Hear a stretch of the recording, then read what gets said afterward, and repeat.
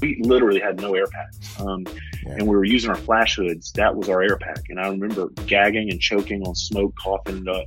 It was still very thick and black. And you would be crawling 1 second, and the next second you'd be in open air, like, because you came out of a void and you couldn't see a foot in front of your face at the time. What's up, my brothers and sisters? Welcome to the Fireground Fitness Podcast, where we talk about all things pertaining to life on and off the fireground. The views and the opinions are those of your host and your guest. Today, I got a brother by the name of Travis Howze on the line with us. He is a former Marine, former police officer, and former firefighter. He was a key player in the recovery of the Charleston 9, where he lost 9 of his very close friends. We talk about a book that he wrote called Create Your Own Light and his pathway through life and through PTSD and the recovery from that. It's a great conversation and great podcast. Give it a listen, and I hope you glean something from it, and I hope you enjoy.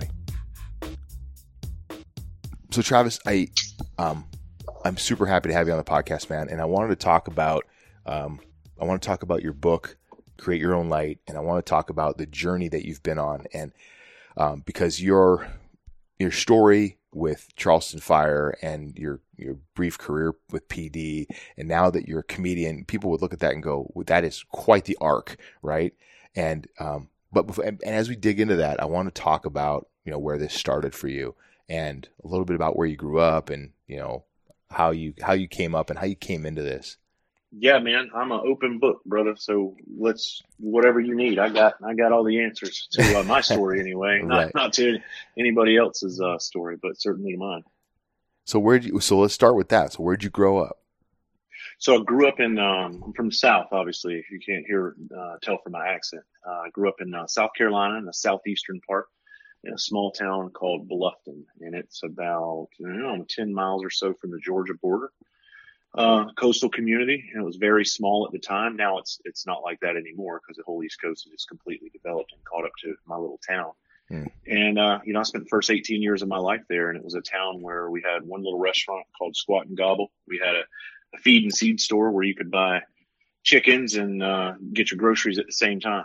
In my book, I write about they had a video rental place in there too, VHS, and you could also go in there, buy your chickens and go rent videos, and go behind the red curtain and rent pornos. So you can buy chickens and rent porn under the same roof, man. Pretty cool town.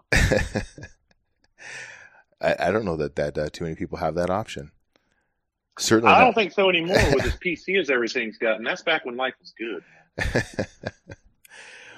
So what's your favorite part about growing up in the South? Like, I know you've probably moved around the country a lot. You've traveled a little bit, and are you settled back in the Carolinas now? Yeah, so I live about an hour and a half north now in a small town called Charleston, South Carolina. I say small town because I believe you're in Phoenix, and in comparison, it's no Phoenix, but it's actually one of the larger cities in our state. I stayed in the South. I really love it here. I'm not far from family at all. I have my own family here, and I like it because it's super wholesome. When I grew up, everybody knew everybody. Everybody's polite. And I'm not saying it's not like that around the rest of the country, but where I grew up, man, everybody was super friendly. And I always liked it. So when I got out of the Marine Corps in 2000, naturally, not knowing what I wanted to do at 22 years old, I went back home. Yeah. So here I am. Yeah. That's cool, man. It's I've been through Charleston. It's gorgeous, and haven't spent a whole lot of time there. So yeah, it's super nice here, man. And it's funny because I always bitch about the heat, and I always hear people from your area or Texas. They're like, "Oh, you need to come out to Texas or Arizona and get some." And I'm like, "Dude, I've been, and your heat has nothing on our heat. You guys have hot, but we have hot and humid. Like our 90, yes. Yeah, so our 90-degree day will match your 118-degree day all day long because of our humidity. Yeah, we're like, you walk outside and you literally better have 6 changes of clothes here. You're just sweating, and people are like, "Did that guy piss himself?" Like, no, he's just hot. He's just sweating it up.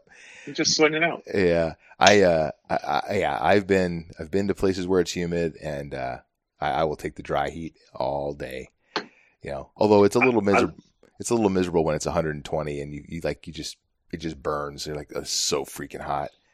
But Yeah, You you know, guys. I mean, y'all definitely have some heat. yeah, when I was on comedy tours, man, I've been out to parts of Arizona, and I'm just yeah. like, man, this is hot. But thank gosh Did that you guys don't have the humidity. did you get out this way when you were in the Marine Corps, out to like 29 Palms or anything like that, to CAX or anything I like that? I did. We went to CAX, and that was about it as far as the West Coast. My West Coast ventures went in the Marine Corps. Yeah, Everything we did was the glorious East West Coast. Coast. Yeah, yeah. Well, And let's talk about your time in the Marine Corps. 'Cause so I went through. I'm a Hollywood Marine. I'm just going to say it.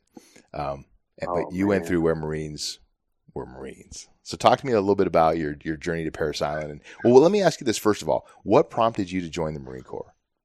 Well, first of all, I'm glad you said that. Where Marines are Marines, because I was on a podcast last night on a law enforcement one, and a guy asked me, he's like, "Is there really a rivalry?" I was like, "No, there's no rivalry because all the West Coast guys know we're real Marines." So, um, Hey, I've been out long enough now that I'm willing to subjugate my ego a little bit and let you guys have your space. well, we appreciate that, man. So we certainly need that. And your question was, I'm sorry. No, my question was what drove you to join the Marine Corps? Oh, so I grew up right across from Parris Island, man, like literally outside of the gates, about 10 miles down the road. And when we played Little League football, we would play back then. The Little League team was called the Parris Island Redskins, and all the drill instructors' sons played on those teams. Oh, okay.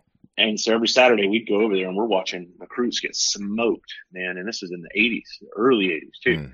And we're watching these recruits get smoked, and for some reason, I just loved it. I was like, man, I can't wait until I'm old enough to have a grown man yell in my face and boss me around like that. I have no idea what was going on in my head, but nobody was ever in the Marine Corps in my family. My family's all Army and Air Force. Mm. So I also knew I wanted that challenge. I was a very, very hard-headed young man, and I needed that in my life. So I was naturally, the Marine Corps was the only option for me. Yeah. Coming up from, I felt like coming out of high school, I was like, I don't know what I want to do. And I'm like, well, that looks like an attractive option, right? It was I don't want to say the path for me, it was on the path of least resistance, but it seemed like it opened doors that would not otherwise be open to me. And I'm like, I don't think I have the money to go to college. I'm not that smart. I barely made it out of high school. And I'm like, well, this is a great opportunity. And yeah, sunk my teeth. Well, back then, if you had a heartbeat, man, you could get into the Marine Corps, and that was what it was about. College, listen, I'll be honest, college was not even going to be an option to me. Yeah. Dude, I wouldn't have been able to make it to online college had it have been available back then. I was ridiculously just checked out. Yeah. I did not want a higher education. I didn't like learning. I just wanted to chase girls and do raw shit. Yeah. So Marine Corps is perfect for me. So you went in, and what was your MOS? So I was 0311. I was an infantry guy. Yeah. So I went in 96, got out in 2000 before all the big wars. So you were kind of right in that peacetime gap, right between Desert Storm and 9/11. Yep, that's right, man. So when I got out, some of the guys that I was in with were being recalled, but not me because they were our boots, so our younger guys. Oh yeah. Some of them just got out a little bit after us. A few of those guys got recalled. They never went anywhere, I don't believe. Yeah. They just kind of got called back to bases and everything. Yeah. How did you feel about that? I feel about when recall? when 9/11 happened, and you hadn't been out that long. You're kind of looking back, like, did you feel like you missed an opportunity, like to deploy or kind of put it to work?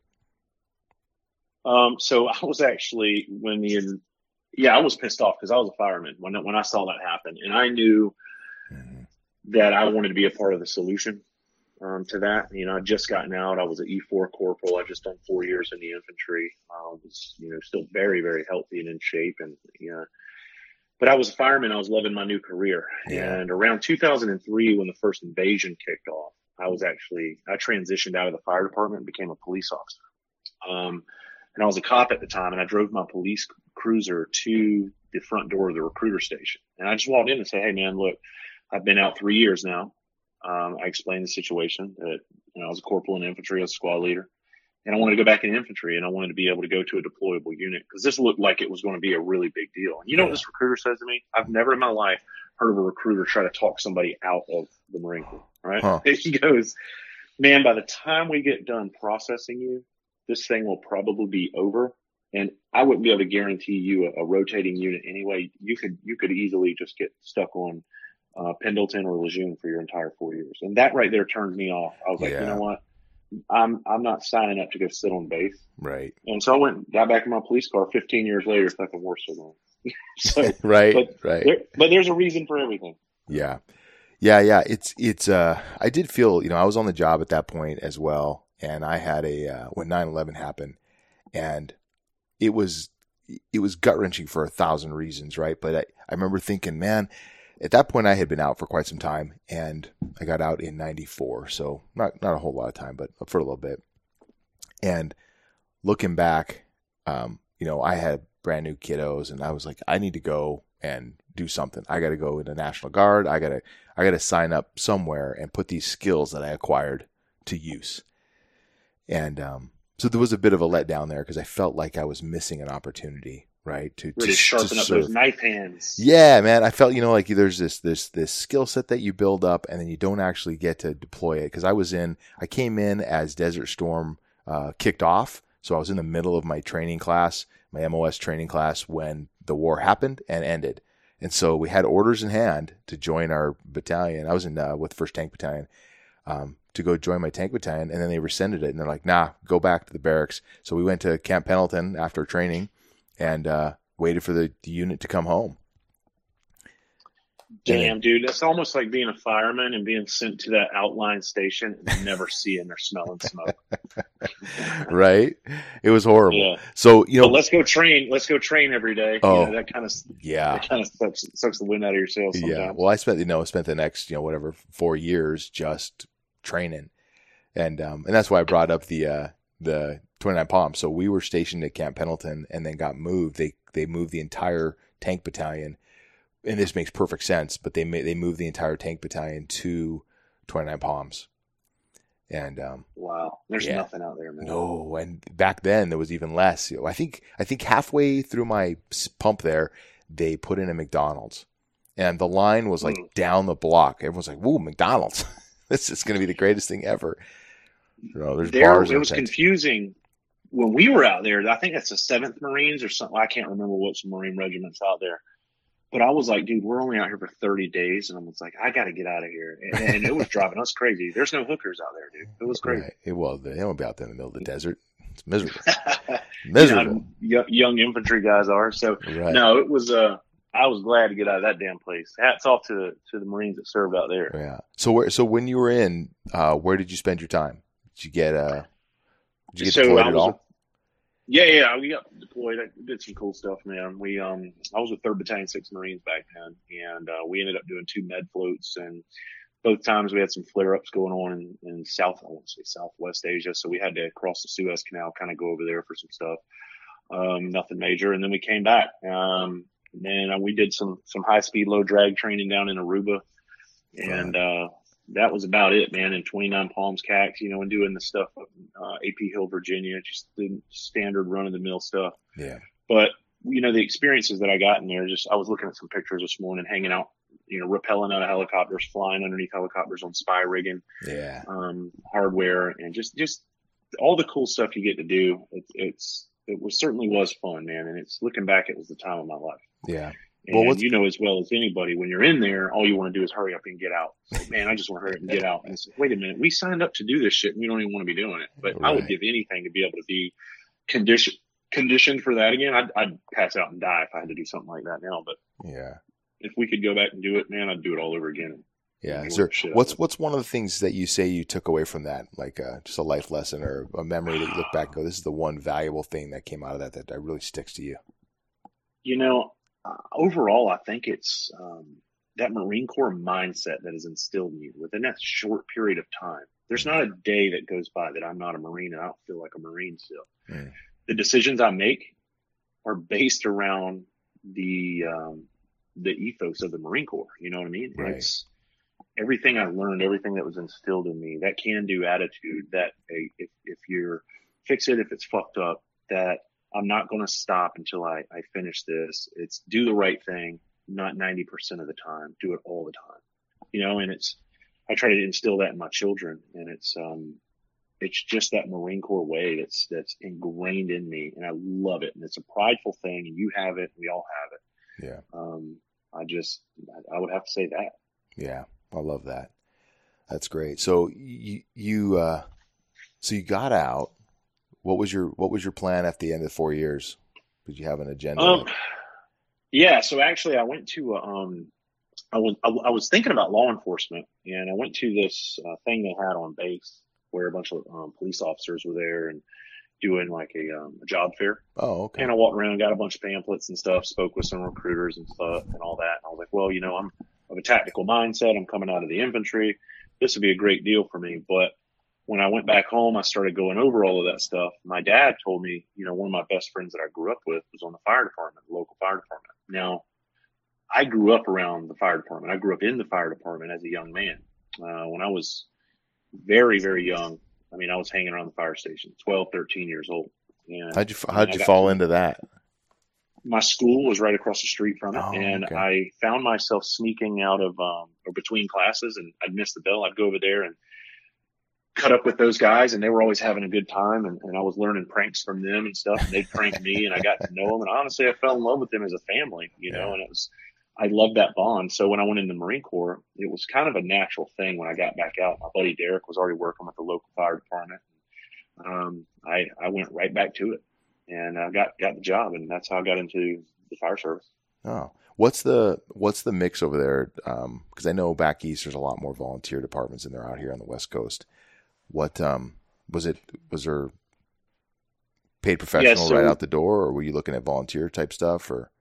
No, so that was paid professional, and it was a very small department. They had volunteers on hand.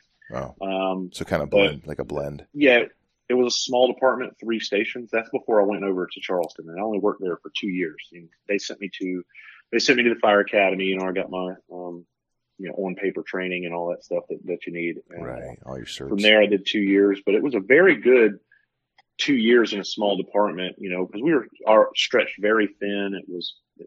It wasn't as rural then as when I was growing up, but we had our share of shitty calls, and not a whole lot of fires at that department, but a ton of just crazy off the wall medical stuff, like plane crashes.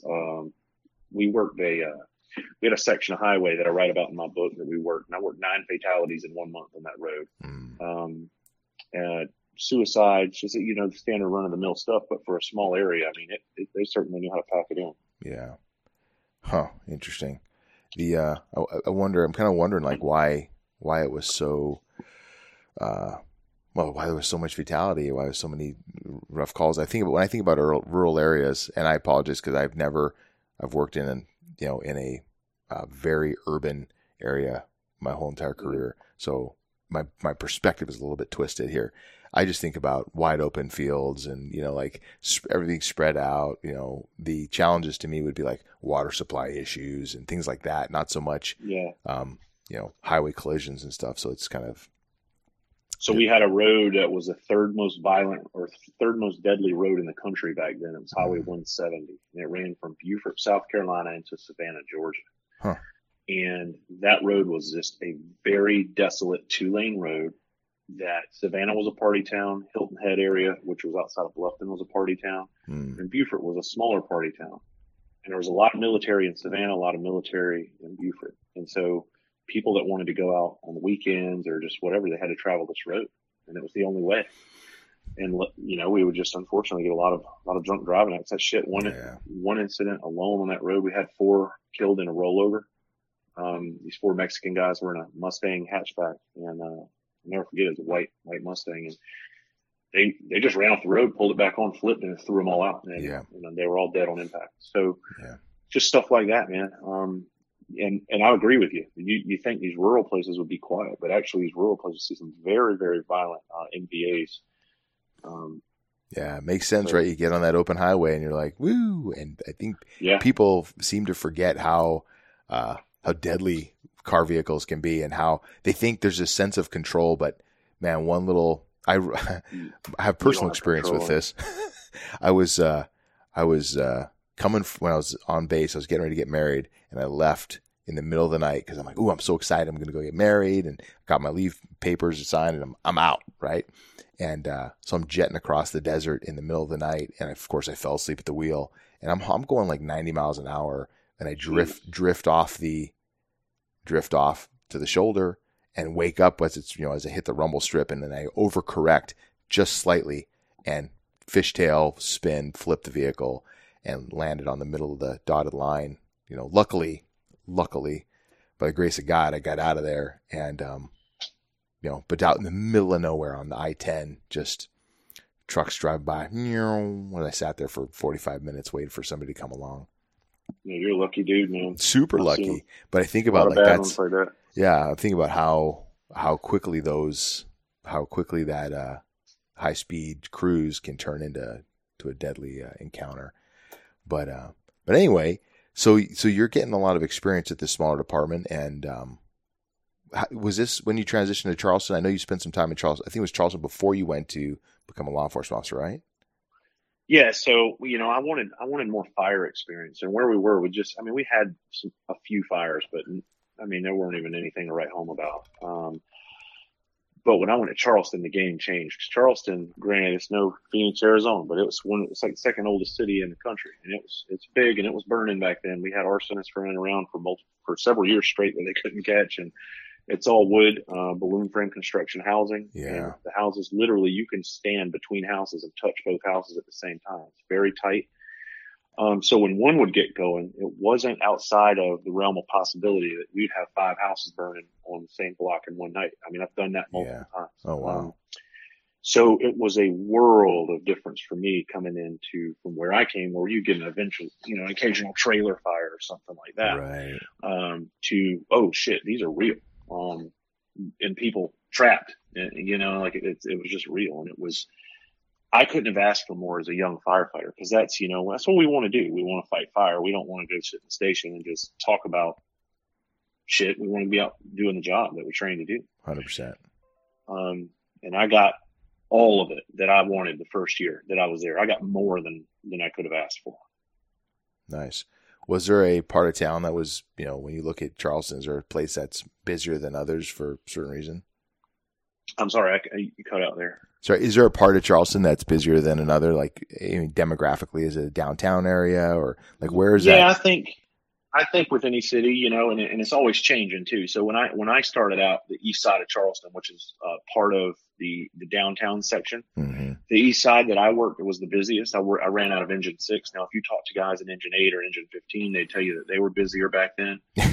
Engine 2 and 3 would tell you that they're busy, but they work in the tourist district. Engine 9 would tell you that they're the busiest. They worked up in the industrial area, and this was all downtown. So, but then there was a period later during my career when I came back to Charleston where the west side was busier than downtown, and we were running them in the dirt. And now I think it's back to downtown's running more. So I think it just changes. Interesting. So how long were you with Charleston before? Well, let me ask you this. What prompted you you got this great job, you're fighting fire like crazy, and what prompted you to leave and go to PD? Well, so, I always had that idea of being a police officer. Remember what I told you when I was coming out of the Marine Corps? It was in the back of my head already. And I was working at a gym on one of my off days, and a police officer from North Charleston came in, which back then we all knew North Charleston was a very, very violent city. So that's the city that we share a border with. Like, you have the city of Charleston, you have North Charleston. North Charleston back then was the 5th most violent city per capita. This place was out of control violent. And it still is, but it's nothing like it used to be. And this cop came in one day, and he was talking to me. I was working at the gym, and we just started shooting the shit. And hearing his stories made me kind of want to get a peek into that world. So he invited me to come do a ride along. And I'm gonna tell you, man, I did a ride along, and my first ride along, I'm standing there on a homicide scene, and within minutes of being on a ride along. And then it was just traffic stop after foot chase after that. It was just nonstop for a 10-hour shift. It didn't stop. And I got the bug, and I think the next day I put my application in. I want to say it was very shortly after that. I went to my crew, and I felt bad because I loved my crew at the firehouse. I was like, look, I got to do this. I got to try this. And I did. And I did it for 2 years. And I'm, if you read my book, and it didn't work out for me. And yeah, well, fortunately, it didn't work out for me. Before we talk about the end of your career there, I want to talk about, there's something in your book I'm trying to remember now exactly how it went down, but you had an auto chase that turned into a foot and then off of the overpass. And I want to hear, tell me that story. So I have cop stories for days, but one of my favorite ones is, so when I went into the academy, right, I wasn't anticipating just how crazy this job was going to be. We went to a state academy. And when the instructors walked in, I can't remember, man, we had a room full of cadets from all over the state. And they asked who specifically was from North Charleston. And we all raised our hands. And they told the other officers, look around. He said, these guys are going to see more in 6 months than you will possibly in your entire career. And I remember having my chest out. I was going to say, your head must have just swelled up. Yeah, man. And I was excited, man. It was something to be proud of. But, I wanted to go do the job. And, so literally when I hit the street, man, it was car chase after car chase after car chase, because back then the PC culture wasn't around yet. And our chief was, hey, go get them, chief. He's like, hey, if somebody's breaking the law, go get them. Right. And that's what we did. No, we didn't do like piddly bullshit. Like, we went after criminals, and I ended up doing a lot of drug interdiction. And when you're dealing with people doing drug interdiction, getting guns and dope off the street, you deal with violent people who don't really go willingly. So there was fights nonstop. There were car chases. There were foot chases. I mean, I could go on for days for 2 years. I literally had a 20-year career in those 2 years. So to answer your question, one of my favorite stories was the time where I fell off of a damn bridge, chasing a suspect in a stolen car. And we were doing triple digit speeds. We went into the next city over. We went into Charleston city limits, because this time I was a North Charleston cop. So we chased him in the city of Charleston, and it was late at night. I was on midnight shifts, and we go over this bridge, and he spins out of control, because the bridge is one of those, I don't know if y'all call it a viaduct where it is, or an overpass, but it went up in the air and it turned a little bit to the left. Okay. Well, he lost control, and his car pinballed between the two concrete barriers. Right. When he came to a stop, I jammed my bumper right into his door, and he started diving out of the passenger's side window. Passenger's still in there. And then he got on the concrete barrier and he went to jump, and I dove for him head first. And when I did, I thought that there was another lane of traffic on the other side of that wall. Well, there was, but it was 15 feet below us. So we didn't just fall over a concrete curb onto, like what would that be? Like a 2-foot drop on the other side? Right. I mean, we fell a long way down. And were you thinking anytime now we should? I don't think I had time to think, man. We hit the ground, and I remember my leg was almost completely numb because I landed on my radio. It shattered my radio. Oh, man. And I remember fighting this guy. There was an RV that was coming our way. Like, this is straight out of a Hollywood movie. You can't make this shit up. So this RV was about to run us over. It finally stopped. I remember a canine officer came and helped me. We got this guy in custody. Then we found the other guy hiding in the swamp. The canine dogs ate his ass. Half to death. So, because he was out in the swamp, and then the cops weren't going out there, so they let the dogs out. The dogs out of the field. I do not want to be on the receiving end of one of those police dogs, man. Dude, I've seen a dog break his titanium teeth off in a suspect, and that's for another conversation. Dog had titanium teeth, and they broke off. They just can't. Yeah, the bite force on those guys is freaking impressive. They call them fur missiles for a reason. Yeah. Oh, yeah. I mean, I've seen some vicious stuff. I've seen. So back when I used to police, I probably shouldn't say this because of our climate right now.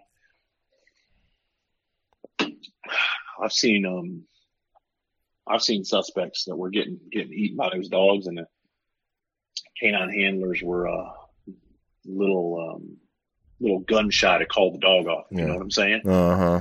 And just kind of like, looking at their watch, like, let's go ahead and let them have lunch for a few minutes. But you can't do that shit today. I mean, but I've seen some people get their ass eaten up.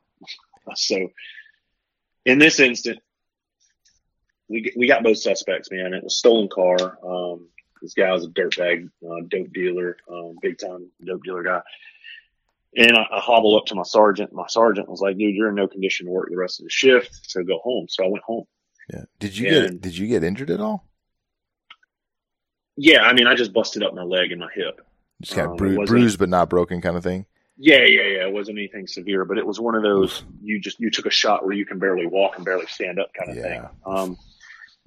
So I went home, and normally I got home at like 8 in the morning because I was on midnight shift. But I want to say it was around 2:00 in the morning. I show up to my front door, and I live in this big apartment complex. And I look up in our upstairs window because I lived with my girlfriend at the time, and there was some candles flickering. And I was like, "Oh shit, she's waiting on me," you know. Little guy now. When I walk in the front door, my dog is downstairs, and I look at him because he always slept upstairs with us. So then I listen, and I can hear some very pleasurable sounds coming from upstairs. And I was like, "What am I about to get into?" You know. And you always hear those stories where people talk about, well, if I found my spouse with somebody else, I'd kill them both. And right. I'll tell you, man, it's not like that. So I got to the door, and I could hear both of them moaning in there. And I was like, please just be another woman in there.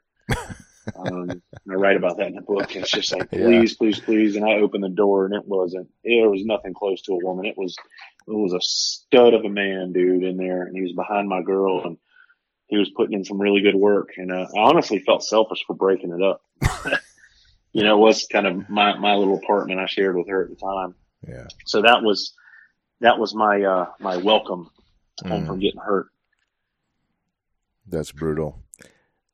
I'm imagining I'm imagining that was a turning point for good, right? Like that had to be like obviously a toxic relationship and move on. It actually wasn't toxic, man. We had a good time. It was just, I think at that time I was a young cop and I was getting a lot of attention from other people, you know, not that I was going through with anything. And she was pushing the whole marriage thing, and I kind of checked out, and I pushed her away. And obviously I pushed her away, and I wasn't as into the relationship as she was, I think. And so she went and sought help elsewhere. Yeah. So, you know, but I look back on it, and it actually was a great thing that happened to me. And that's the problem when we talk about mental health and all these things that we go through these hardships in our life. But what we don't really realize is the path that hardship is about to put you on. You don't necessarily know where you're headed. You don't even realize it's putting you on a new path, but it is. Right. And your life will be better down the road somewhere. And it's because these shitty things take place in your life to redirect you to where you need to be. And that was just one of the many, many, many turning points in my life. Yeah. Yeah. Well, let's talk about that next one. So here you are, you're doing the police thing. It sounds like you're having a pretty successful career. You're, taking out bad guys and whatnot, and you find yourself getting called to the carpet.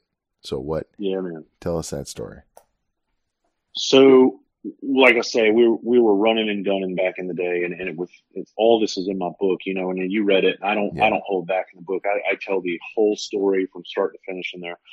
But just to kind of glaze over that briefly for time constraint purposes, I got officer of the month 1 month, and then like 3 or 4 months later, I'm getting fired, and I got officer of the month for doing my job and fighting bad dudes. And that's just what we did. But we did so much of it that it started to get questionable at a time when politics were really starting to come into the forefront of policing, more so in 2005. And it changed very rapidly from 03 to 05. And it got very political very quickly. And so policing was changing at an astronomical rate. And I ended up chasing this suspect behind a building after a car chase, and I got in a fight with him. No big deal. I lock him up. No big deal. We searched his car. There was some crack found in there. No big deal. But I tested the crack, and it didn't even test positive for crack cocaine. It was bunk, what we call bunk. It's fake. So I just threw it out. I threw it on the ground and stomped it out. I was like, whatever. So I took the guy to jail because he had a warrant. And when I got out of the jail, like sometime later, I got called up to internal affairs because there was an accusation made against me saying that I asked one of the officers that was there searching the vehicle to lie about where we found that supposed crack cocaine. And I didn't, I never said that. I mean, what the conversation was, and it was taken out of context, was this. It was, he said, Travis, I found some crack cocaine in the back seat. Too bad we can't say it was up front, because we could say it was the driver's. And this is exactly what I said to him. I said, it doesn't matter where it was in the car. I don't care if it was under the floorboard, in the trunk, or the dashboard, in the glove box. We'll say it was wherever, because it's the driver's regardless.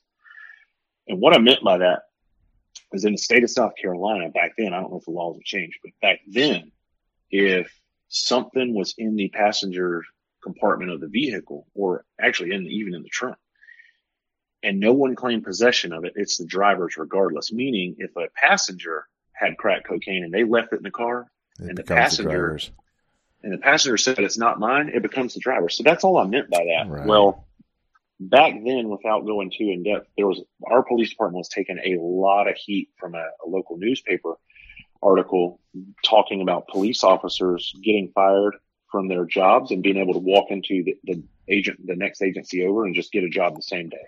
Right. And there was no recourse or no consequence for their actions. So that incident happened like literally 2 weeks after that article came out, and I was just they made me an example pretty much. Yeah. And they fired me and took away my credentials, said that I lied, and that was conduct unbecoming, and I never did. And if you read that book, you'll understand later that decision was overturned by the Criminal Justice Academy here in South Carolina, because it took 8 years, but they looked at it again, investigated it thoroughly, and found that it was complete bullshit, and that I was pretty much railroaded. Good. Well, at least you got it rectified, right? So, but again, justice was served. Another turning point and another fork in the road and another kick in the balls when you think the world's against you. It's really not. It's the world working in your favor. You just don't know it, and you can't see it. And that's where we start, falling into that victim mentality. Like, why is this shit happening to me? Why do all these shitty things keep happening to me? It's like, because you deserve it, and you just don't know why yet. It's led me to where I am. Had all these things happen, including the stuff we're getting ready to talk about. Yeah. Had none of these things happened, I wouldn't be sitting here talking to you today. Right. And doing what I get to do today. Right. I'd still be a police officer looking at doing a couple more years in retirement, scared to come out of my office right now because I'm scared to do my job, because if I do, I'm going to get fired and lose my pension. That's where I'd be. Right. It is interesting when we look at like life is hard, man. And there's always challenges and there's pitfalls. And, I hate to always try to put a silver lining on things, because when you're in the middle of a shitstorm, it is very difficult to see beyond that sometimes. And so it's good to be able to look back and go, hey, there's all these 100% of the shitty situations I've been in my life, I survived, because here I am, right? 100% of them. And every one of them is necessary for you to be where you are. Right. Exactly. Yeah. And a lot of times when I'm doing motivational speaking, a lot of times people don't realize that where they are is actually a very good place. Yeah. They just, because they see so much negativity, yeah, and they see all the bad that's happened before, and that's inevitably the world they start to live in, that victimhood, and that why is me, woe is me kind of thing. Yeah, exactly. Yeah. That's exactly the world I lived in for a long time until I figured all that shit out. Well, so that's a perfect segue, because so here you are standing on the carpet getting fired from this job that you've aspired toward, and what do you do? I tell you what you do, man. You pick up the phone and you call the best job in the world. You call the fire department. You ask the chief if you can have your job back. That's what you do. That's what I did. And Chief welcomed me with open arms, man. He couldn't have been any better to me, because I left the Charleston Fire Department on good terms. And I told him, I said, Chief, there's just always something I needed to look into. And when I called him that day I got fired, he asked me how it was going. I'll never forget. And I said, not too good, Chief. I just got fired from being a cop. And he said, oh shit, what's going on? What happened? And I told him, and I asked him if I could have a job back. And, I was very, very fortunate that he had an opening on Engine 16 C shift normally back then there weren't any openings. You had to wait months and months and months for somebody to leave or retire, and back then firefighters, they didn't get fired. You had to fire yourself as a firefighter. I mean, you could do anything short of murdering somebody in the fire department. Right. And you had a job. So if they were full, you never knew how long it was going to be. But I was fortunate. I'm not going to say the kid's name, but he got drunk one night on duty, wrecked his damn truck into a phone pole. And it was best that he'd leave the job because he had some other shit going on.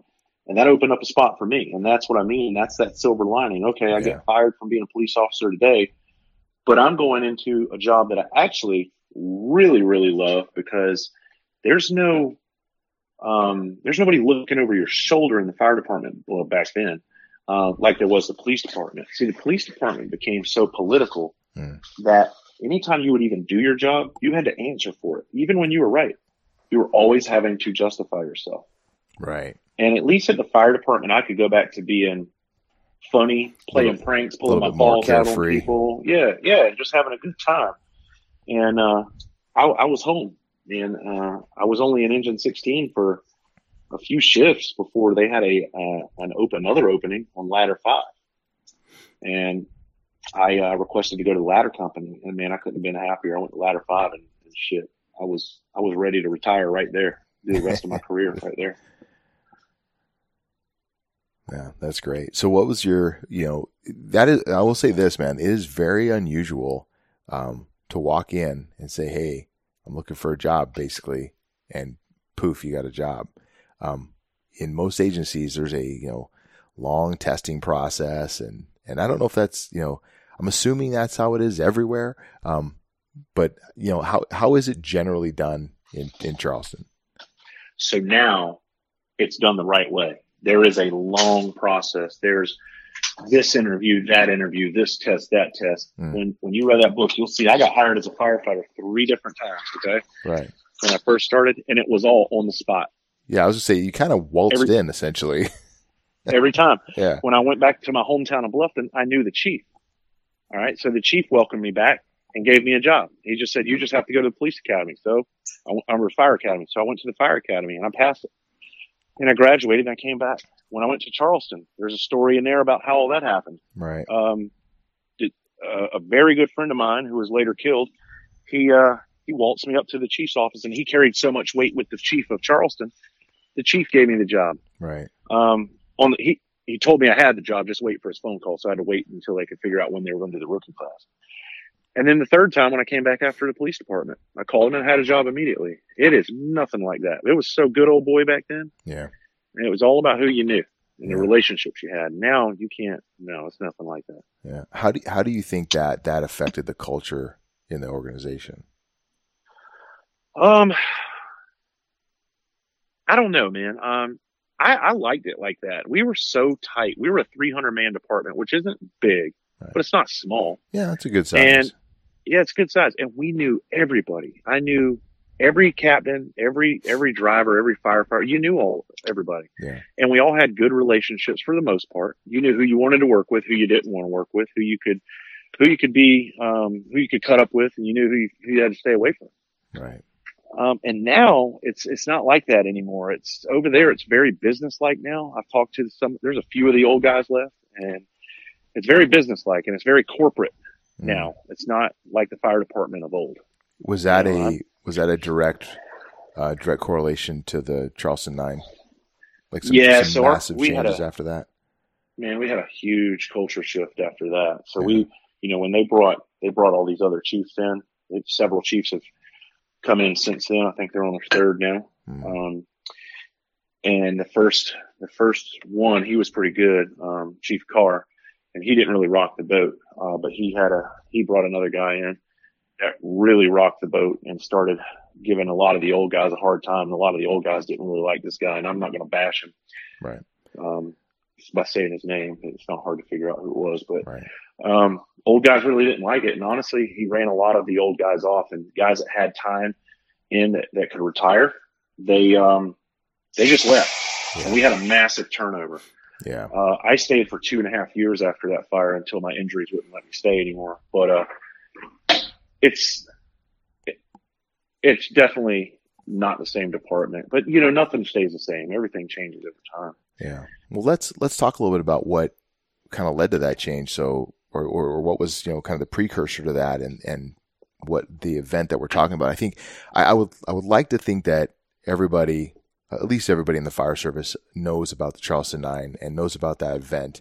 But I think your perspective on it is really, really important. And I think that, of course, there's probably people listening to this podcast who have no idea what we're talking about. So if you can share a little bit about, the events of that day and kind of some of the pieces of it that, whatever you'd like to share, I'd love to hear it. Yeah. So that day, June 18th, 2007, we, Charleston Fire Department, we lost 9 of our own, in one incident at the Sofa Superstore fire on Savannah Highway on the west side of Charleston.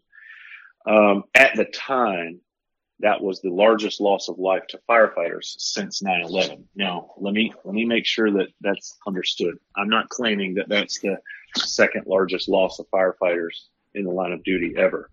That was just at the time. Right. No amount of firefighters. That amount of firefighters hadn't been killed since the 9/11 event, because I said that one time, and I had a firefighter come at me sideways trying to educate me on firefighter fatalities and this incident and that. And I was like, dude, you're taking what you want from that. So that's not what I'm trying to say. Yeah. In that event, with, like I just said, with our 300-man department, we knew everybody. So the impact on us was a lot greater than I guess it would be with some of the larger departments when they lose guys. A lot of times, I'm pretty sure you don't know every Phoenix firefighter. Yep. Right? Is that safe assessment? 100%. Yeah. And so you could lose a couple guys today, which would be unfortunate, but there's a high probability you may not even know them, which doesn't make it any less impactful. That's not what I'm saying. What I'm trying to say, go ahead. No, I was just going to say it's different, right? It's a different type of impact. Like we lost, and I'm speaking from experience here. We lost a kid, Brad Harper, and I never met the kid. But I felt a brotherhood, a connection to him, and I knew people who did know him. So there's there's these connection points, but it's not as impactful as there's people in my life that I've lost that were close to me, very different.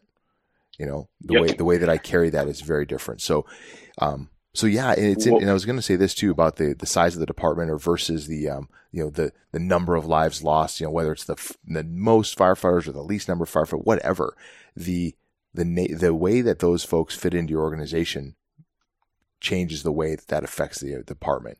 And whether it's, how it fits on the scale of severity, from department to department is immaterial to me. Right. So I don't know why people make a big deal about that stuff, but anyway. People can be. So what I was trying to say was that our department was big enough to have a good sized department, but small enough to where we still had a personal relationship with every single person there. Yeah. And so those 9 guys that were killed that night, I knew every single one of them, and I didn't just know them. I knew them very well, every single one of them. Yeah. I had worked with them. I fought fires with them. I had been on multiple calls with every single one of them. And one of them was my best friend at the time. So it was extremely, extremely difficult for me, to lose that many friends in one clip. Not to mention the assignment that I had that night didn't make it any easier. I was put on the body recovery team to go in and dig out my dead friends. And looking back, I don't think organizations will do that anymore. I think now, if that were to happen these days, what they would do they'd send another department in to locate and probably bag the fallen up. And then the people that had the relationships could certainly come and carry them out. But I would hope no department would send their guys in the way that we did. And I'm not saying there was any fault to it, because there was certainly an honor to it. And if anybody's going to go in there and do it, it needs to be us. But looking back from the mental health standpoint, that messed me up more than anything I'd ever been through in my life. And so the rest of the body recovery team, the 20 guys that were on there with me, that does something to you that you can't take back. Yeah. Well, that's the thing about this fire that was interesting from your perspective is you weren't on the event, right? You were off. And yeah, I was off duty, man. We were at a damn golf tournament. was it just your day off, or were you on like a shift swap or something like that, or was it just you were just off? No, it was my day off, and we had so the guy that got me hired, his name was Shane Albers, but in the book I changed his name for legal reasons. We were having a golf benefit for Shane, and if you can hear me walking, I'm sorry, I'm walking across the street. We were having a golf benefit for Shane because Shane was killed 4 months to the day prior to that incident, and in a car wreck. So we were trying to do his family a solid and raise a bunch of money to help. You know, his son was left behind, and his wife, and we were just trying to raise any kind of additional funds we could. And at the end of the golf tournament, we started getting calls on our cell phone that the Sofa Superstore was on fire, and on the west side. And at the time, anybody in our department knew that fire was a death trap. We had often referred to that building as a death trap. Yeah. Just because of the sheer size of it and how it was laid out. And if you had ever pre-planned that building, when you walk in there, it was just nasty. So when we heard that was on fire, the golf tournament was over. There's 200 firemen right down the street, a couple miles down the road. So naturally, we all just headed over there. Right. And when we got there, we found out it was pretty severe. And I met one of my buddies who was on engine 11. He was the first due pumper that day. And when I went up to him, he said that my buddy Lewis was inside and missing. And Lewis was who I was telling you about, who's my best friend. Yeah. And then he said we had other guys missing inside too. And at one time, I think we thought we had like 19 or 20 people missing inside of that building. And it was just, it was complete chaos. Yeah. And let me just interject real quick and say that anybody who's listening to this, you need to go read the after action report, the NIOSH report, et cetera, because there's a lot of detail in the events that took place on that day, and some of the struggles that happened with the communications, and some of the struggles with water supply and things like that contributed to this event. That don't make it any easier to swallow, but they add context that's really important. So. It'll certainly put some context on things. I mean, because when you look at the grand scheme of this event, it wasn't any one little thing that made this happen. It was so many little things that added up to the big event. Yeah. That made this whole thing just go to hell in a handbasket real quick. Well, and as you're talking about the building itself and the super sofa store, right? That's what it's called, right? Sofa Superstore, but it's easy to get confused, so I don't correct people, man. It's, right. I get it. So, but I'm thinking like everybody who's on the fire truck is thinking, man, there's that building in their first due, right? Like everyone knows that one building that matches that description, and that's right. It's just important. It's so important that we learn from these lessons and recognize like, hey, there are these death traps in our first dues. It's so important to realize that and be mindful of that and how we approach those buildings. So you show up there in your golf shorts and your polo, I'm imagining. Yeah, man. So I'm in my little golf outfit, and I don't even know if I had a t-shirt on at that point. The golf event got pretty wild. So fireman golfing, I get it. yeah, you know how it goes. And I tell some pretty funny stories about a golf tournament in the book. But I sent my girlfriend. She was actually with me, and I sent her my firehouse was 2 firehouses down. You had engine 11, then engine 10, ladder 5, which is where my company was, ladder 5, Howze on Nicholson Street. And I sent her to my firehouse to get my gear that was in my locker. And before I could turn around, she was already back. So I don't know how she did it so fast, but she did it. It seemed like I blinked an eye and she was back with my gear. And I put it on, and she's probably pretty charged up. Yeah, I think so. And I put it on, and by that time the building collapsed and they had pulled everybody out. And I just remember I was pretty pissed off because at the time in Charleston, we didn't fight fire from the outside. We didn't even know what a defensive attack was. And I mean, I've been in fires where fire would be blowing out of every orifice, every window, every door, and we still made a push. And so we weren't used to being called back. And I remember yelling and screaming. And I talk about this, and this is kind of not something I'm proud of, but this is the tunnel vision that will get people hurt on the fire ground. And I tried to make entry into this thing with no hose, no air pack, no tools, nothing, just my helmet and my bunker gear. And I start crawling through a window, and somebody grabbed me and pulled me down. And when I landed on the pavement, I realized, like, oh shit, this is real. Like, we have guys inside of this building, and there's really no hope for them. So what they did is they huddled us all up, several hundred of us out there, just in front of this building, while our tower ladders were operating overhead. And they were trying to find get a definite head count of how many people we had missing. And they boiled it down to 9 while we were standing out there. And one of our deputy chiefs or battalion chiefs walked around and started asking for volunteers to go inside and help locate our guys. And me at the time, I was a little optimistic, even though this building was in disarray. I still thought that, all right, well, they're in there. They're just trapped somewhere. Yeah. Yeah. We'll get them. And if anybody's going to do it, I'll certainly be able to do it. I felt like I was a bull in the china shop at the time, and I volunteered, man. And it was, it's I look back on it. I talk about how it was one of the worst decisions I ever made, volunteering, because I had no idea what I was about to go see.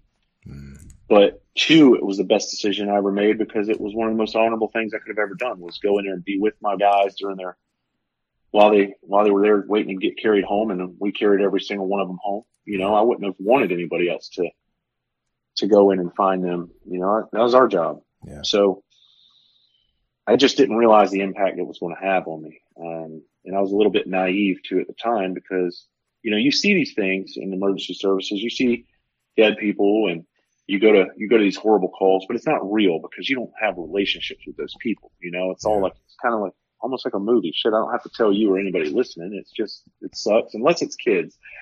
I pulled out burn up kids from Christmas fires and shit like that, and that's never easy. But you put it in the back of your mind, and you press on. So, yeah. And I will say this was in the book, you go into a lot of graphic detail about what you saw and felt. And I know it's got to be hard for you to tell that story again and again. So I don't want to press you to delve into that. But it's very, very difficult to talk about it that way. And, and I do talk about it very graphically in the book, because it needed to be talked about. And periodically, when I'm doing, mental health speeches, I'll talk about it as well. Pretty graphic. It really depends on the mood at the time, but sometimes I'll kind of cover it without having to get so graphic. And then there's times where it just feels like I need to get that way. But it is hard, because you have to relive it. And when you're sitting there looking at your best friend who is burnt beyond all recognition, I mean, seriously beyond all recognition, but you just know it's him.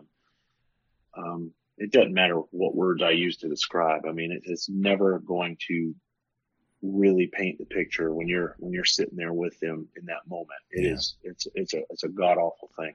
Well, do this for me. Tell me about how are you, is the building completely extinguished when you're doing your search? You guys are in there trying to find your guys, and what are the conditions that you're dealing with in a collapsed building? So we still had heavy fire conditions, because there was a major collapse on the central part of the building, and then on the right side, so like the Delta side, you still had partial collapses, V collapses, every kind of collapse they teach you. Right. That side of the building had that going on, whereas the front of the building primarily was a pancake collapse. The Bravo side was still intact, and part of the Charlie side, which for civilians listening would be the left and the back side. So the middle was a full collapse, and then the right side of the building had various collapses, creating different voids for us to crawl through. And my team, we were tasked with going in from that side to make entry, because we had no clue where these 9 guys were. We just knew they were in there somewhere. Right. Were you guys trying to follow a hose line at some point or anything like that? Man, dude, you could give it up, because every hose line that was in there was just burnt beyond, and it was so, when I tell you we went in, there was steel that was twisted like spaghetti everywhere. And if you were following a hose line, you followed it 2 feet, and then it was just gone. It's pinched off. So there was still heavy fire presence, because in these voids, the tower ladders, they couldn't suppress some of the fire that was exposed. Because covered. It was covered. It was sheltered. So we had to crawl around on our hands and knees. I had no air pack. All the air packs were used. We didn't I don't even know if we had an air truck on scene that night until later. Certainly when we were there, it wasn't there. We literally had no air packs. And we were using our flash hoods. That was our air pack. And I remember gagging and choking on smoke, coughing it up. It was still very thick and black. And you would be crawling one second, and the next second you'd be in open air, like, because you came out of a void and you couldn't see a foot in front of your face at the time. And it seemed like it took all night to find the first guy. And when we found one, it seemed like it picked up a little bit more rapidly after that. We would start locating them one by one. My team, we located 4, including my best friend. And the other teams, they were operating, and you'd hear them, hey, we got a guy. And now eventually we would all get together once we located them, identified them as best we could. And all those details are in the book as well. Not going to go into it here. But we'd get them identified, and the reason we needed to identify them. You got an intruder over there? Oh, can you hear my dog going off? Oh yeah. I don't know what the heck's going on. The reason we would we tried to identify them best we could in place is because the coroner wanted to come in afterwards and put a GPS where their bodies lay. Right. And right. Yeah, kind of preserve evidence, so to speak. Yeah. Yeah. So that's pretty much what that was. And we were able to successfully identify every single one of those guys through various ways. I mean, it was not easy by any means, but it was, we were able to do it because some of their helmets were completely burned off. Like, so the shield that they would have had on there, it just didn't even exist anymore. Right. I mean, so we had to be very delicate about how we did things. And I talk about how we identified them in my book. And it's surreal because when you're sitting there and you're looking at what we had to look at, and then when you really realize, like, this is who you think it is. Yeah. I mean, man, it's brutal, man. I mean, because they didn't even look like them. You know what I mean? Yeah. And so it's just gut wrenching. So anyway, we worked all through the night to locate them. And once we had them located, we put them in body bags, and that wasn't an easy task because their bodies were contorted and burned in positions that made it very difficult to get them into these body bags. And so we had to be delicate with how we handled that. And then we draped them all in American flags and their body bags, and we carried them out that night. And from there, that's where my downward spiral really, really started after that incident. And I didn't even see it coming, Yeah. Well, yeah. I mean, we all have this sense of like, hey, I'm a big tough guy. I got this, and I'm just going to consume it and put it away. Did the department do any kind of, any kind of after action, CISD or anything like that? So no, not a thing, man. Yeah. So we weren't prepared for that back then, and we didn't have those teams in place. Right. I don't even think we didn't even have a team like that. So the best thing that they did, they had some Worcester guys when they lost their 6 guys, and then they had some FDNY guys come down. Just come around, sit around our kitchen tables with us and kind of talk to us. And we opened up to them a little bit because this is all still very new. Right. So we talked to them a little bit because I guess you can understand and respect that those guys went through the same thing. You share something in common versus me trying to talk to Joe Blow, the therapist. Right. So they also really quickly realized, hey, we're about to have a big, big problem here, and we need to figure out this therapy thing. So they developed the Low Country Firefighter Support Team. Low Country refers to this portion of South Carolina because we're below sea level. So they developed that. Now they actually cover the whole state, and they help firemen everywhere in our state, but in first responders. But we were very apprehensive to talk to them, especially me, because I was the alpha male of alpha males, man, right? So I had that mentality of, if you talk to somebody, you're a pussy. We just kind of have to deal with it on our own. And I hate admitting that because I think that I directly led to further injury, psychological injury of some of my guys because, I talked so badly about getting help that it probably steered them away from getting help that they probably desperately needed. Yeah. And it took me sitting in my room sometime later with a gun in my mouth, pulling the trigger, with a round in the chamber, to realize, hey, maybe I should go see somebody. And that's what it took for me. But like I say, it wasn't that incident. Looking back, it wasn't just that incident. It was a lifetime of incidents. And that was just the cherry on top. It was this, I mean, we didn't talk about childhood trauma that I went through. Right. A lot of the other traumas, as a teenager that I went through, we didn't discuss any of that, because we'd be here all damn day. Well, so we got to leave something for people to read in the book, right? So, right. Yeah, I guess so. But it's the culmination, right, of a lifetime of the things that we see and go through and experience. It's the events that you don't think there's anything to it. Years later, if you hit that breaking point and that tipping point, something will come back to you and it's going to mess you up. Right. And that's what it did with me. This made all that stuff come back to me. And it sent me down this rabbit hole of depression, survivor's guilt, suicide, anxiety, all that stuff that we didn't have the help. I had no idea how to deal with any of this. I just had to deal with it all on my own. And that's why I've become such an advocate for this, speaking out against it and trying to show guys and girls like, hey, look, you are not indestructible. You're very destructible, and you're self-destructible, and you're going to self-destruct if you don't start taking care of your mental health now. Yeah. Yeah, 100%. You know, and we are seeing a change in the fire service. There's more peer-to-peer type programs available. There's more available therapy with folks that are, fire service and public safety centric, so that are more understanding of the nature of the insult, I guess. And so it's good. There's a lot more available therapy, and I'm going to just admit this right now. I have never been to therapy, and the more I talk about it with folks, the more I think, you know what, I probably should just go. Even if it's You'd be surprised. Yeah, even if it's just prophylactic, right? Like I'm like, oh no, I think I'm okay. But you know what? At the end of the day, there's a lot. I've seen a lot of stuff, and maybe I need to just peel back some of the layers a little bit.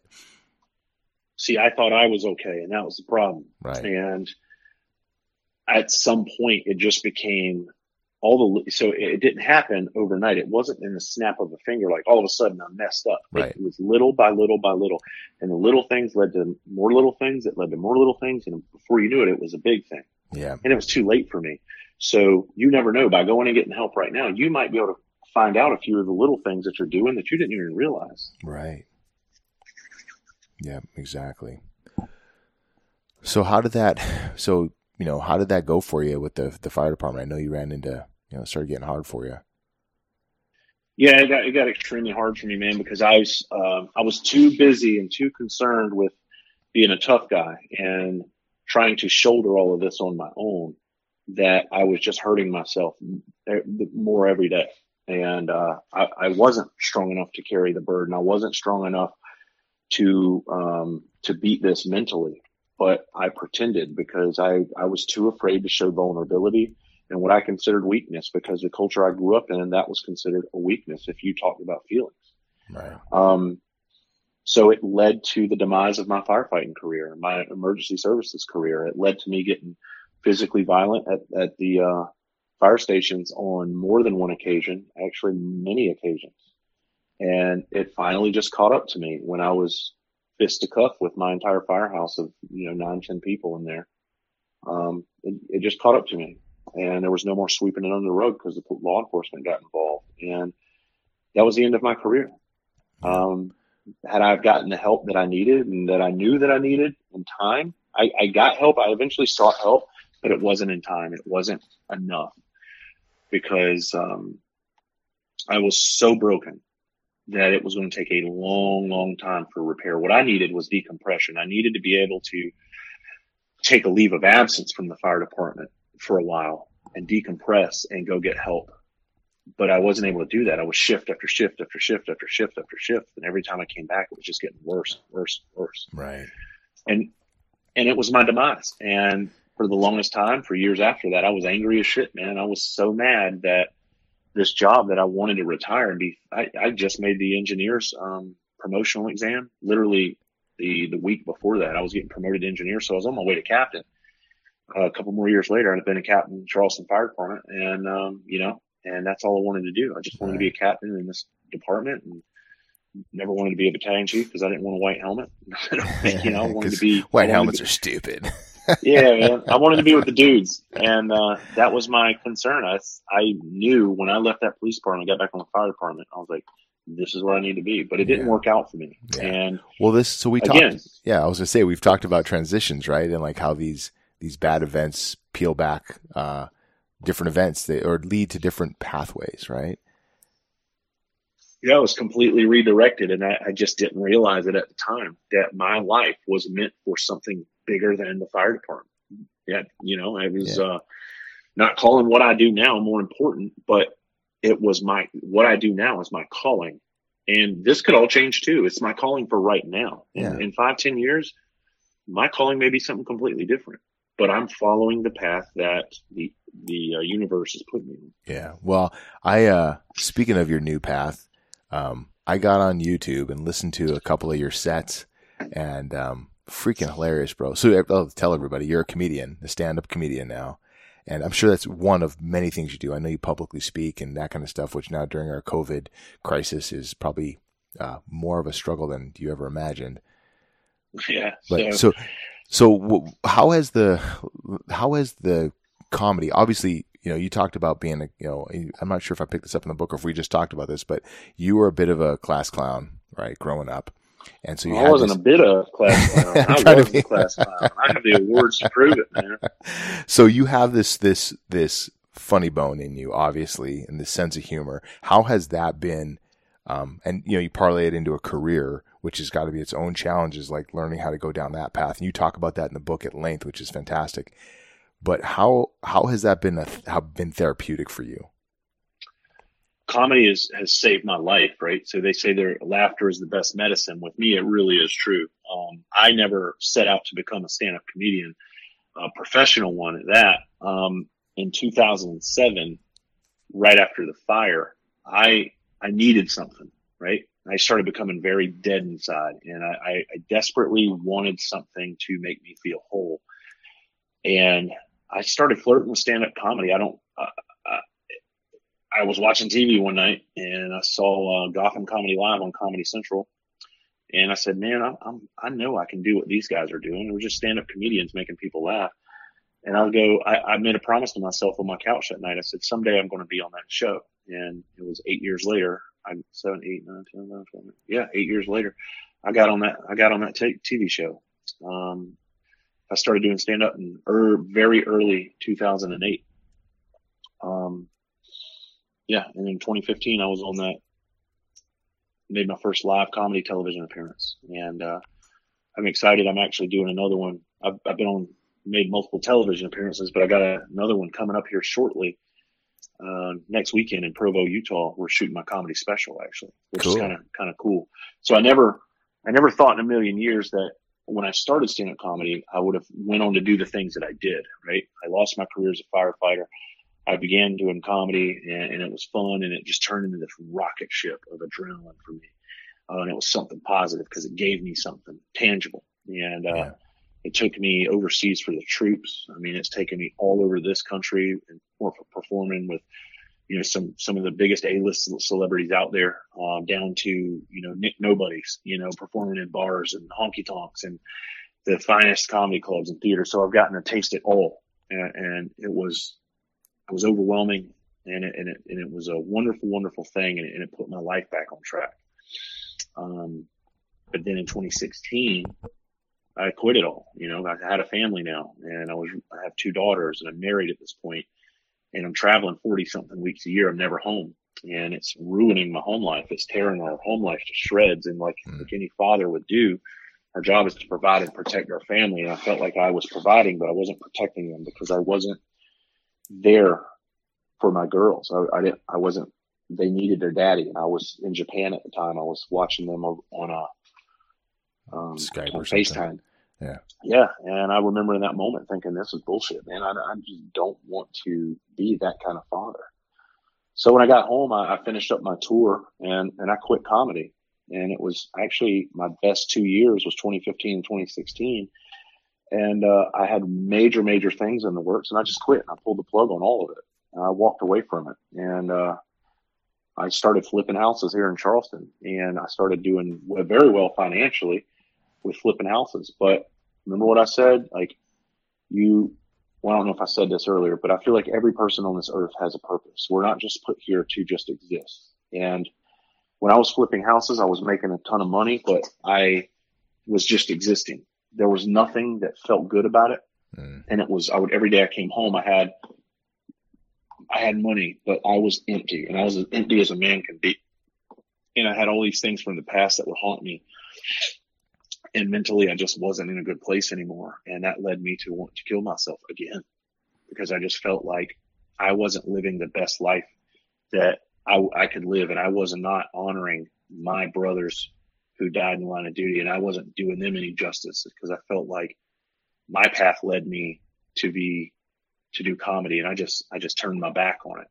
And, so that put me in the woods with a gun in hand. And there was an incident that happened out in the woods. It's all these different things, man, that, made me realize, like, hey, my run's not over, and I need to get back to doing what I love. And so I made my mind up that day that I was going back to comedy. And when I did, that turned into, it morphed into speaking again and telling my story.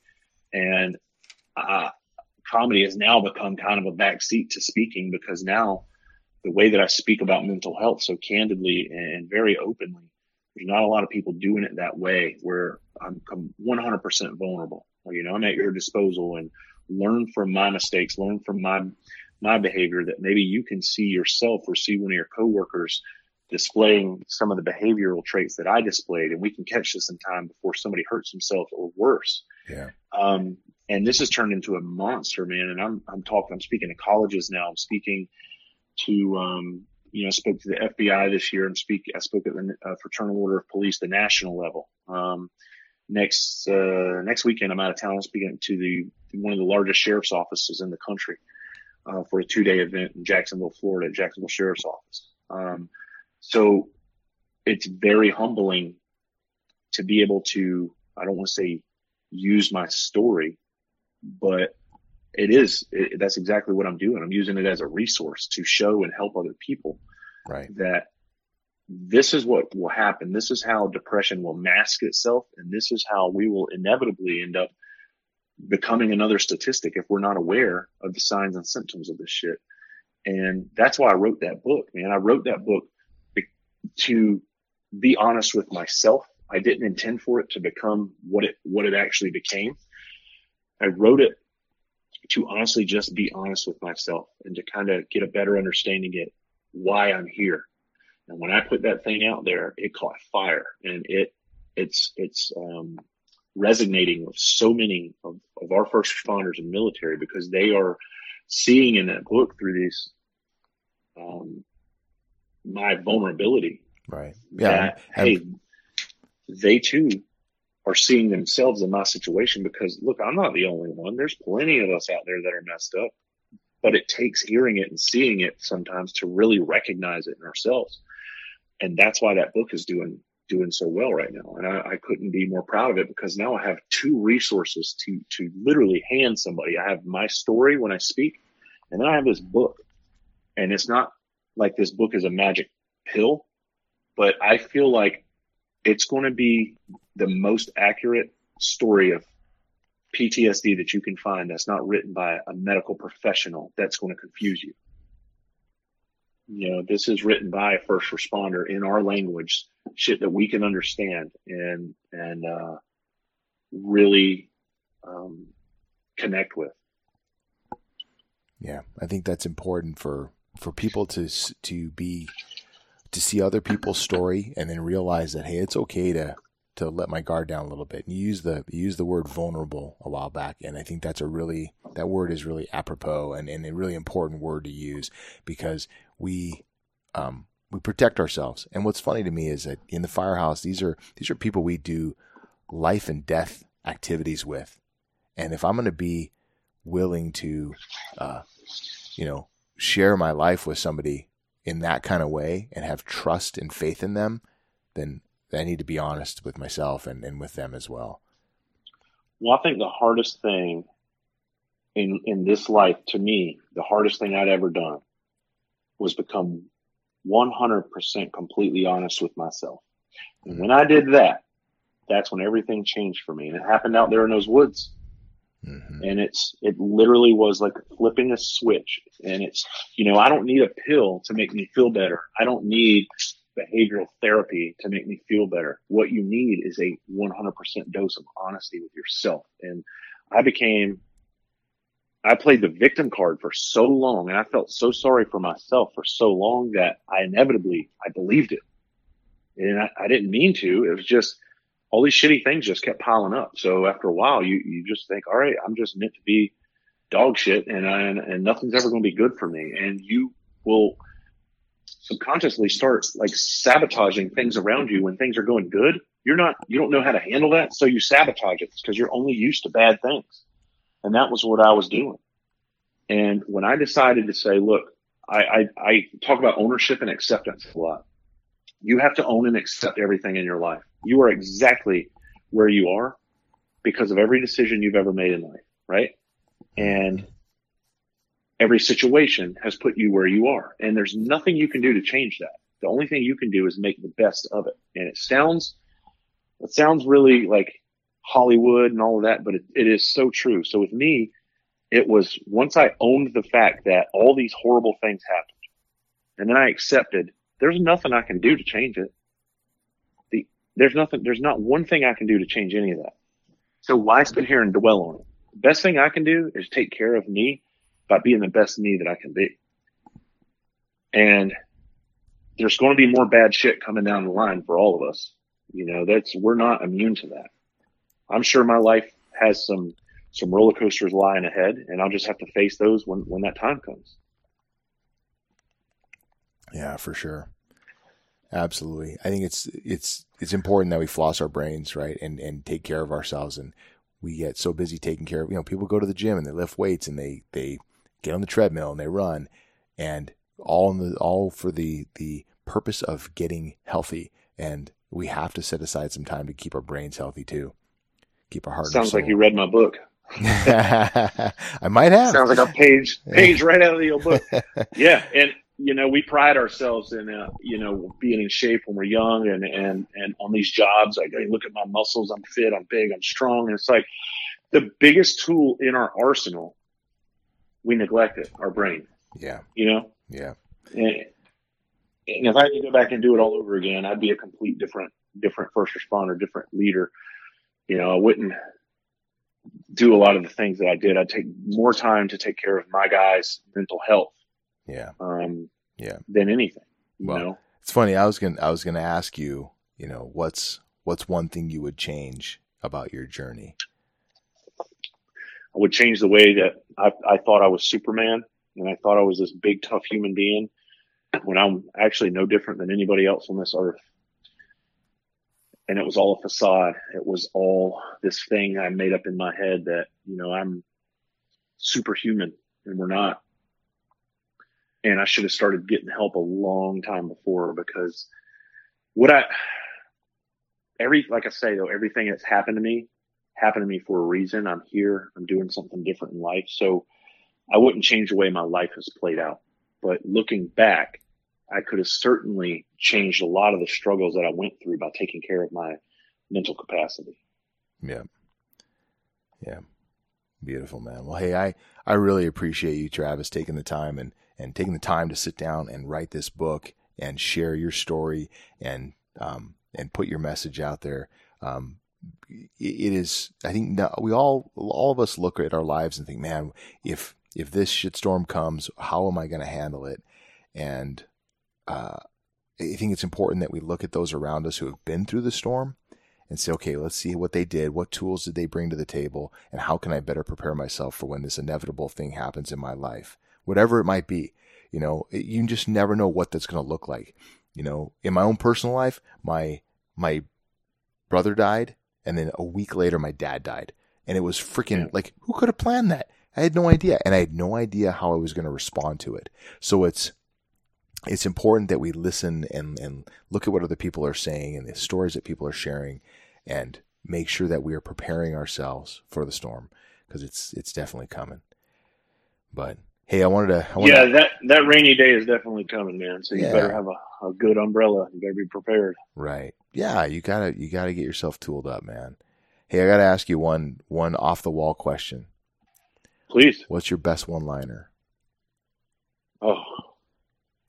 So you want the Christian version, or do you want the Yeah, let's get the PG version. You want the PG version? I don't have a PG version. All right, give me what you got. I'll beep it. One of my favorite ones is, if you can take a joke. Right on, brother. Hey, I don't care who you are, man. That's good stuff, dude. Where can people find you if they're to find your book and to follow you on social media, etc.? Yeah, so just go to my website, Travis Howze, HOWZE.com, and that tells you everything about kind of my tour dates and everything. We did get impacted pretty heavily by COVID this year, but I was still fortunate to be able to still do a lot of different work.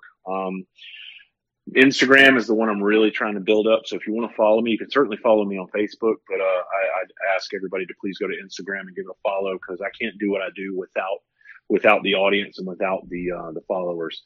I say I'm just kind of the face of what I do, but it's everybody else is the gasoline that powers the engine, you know?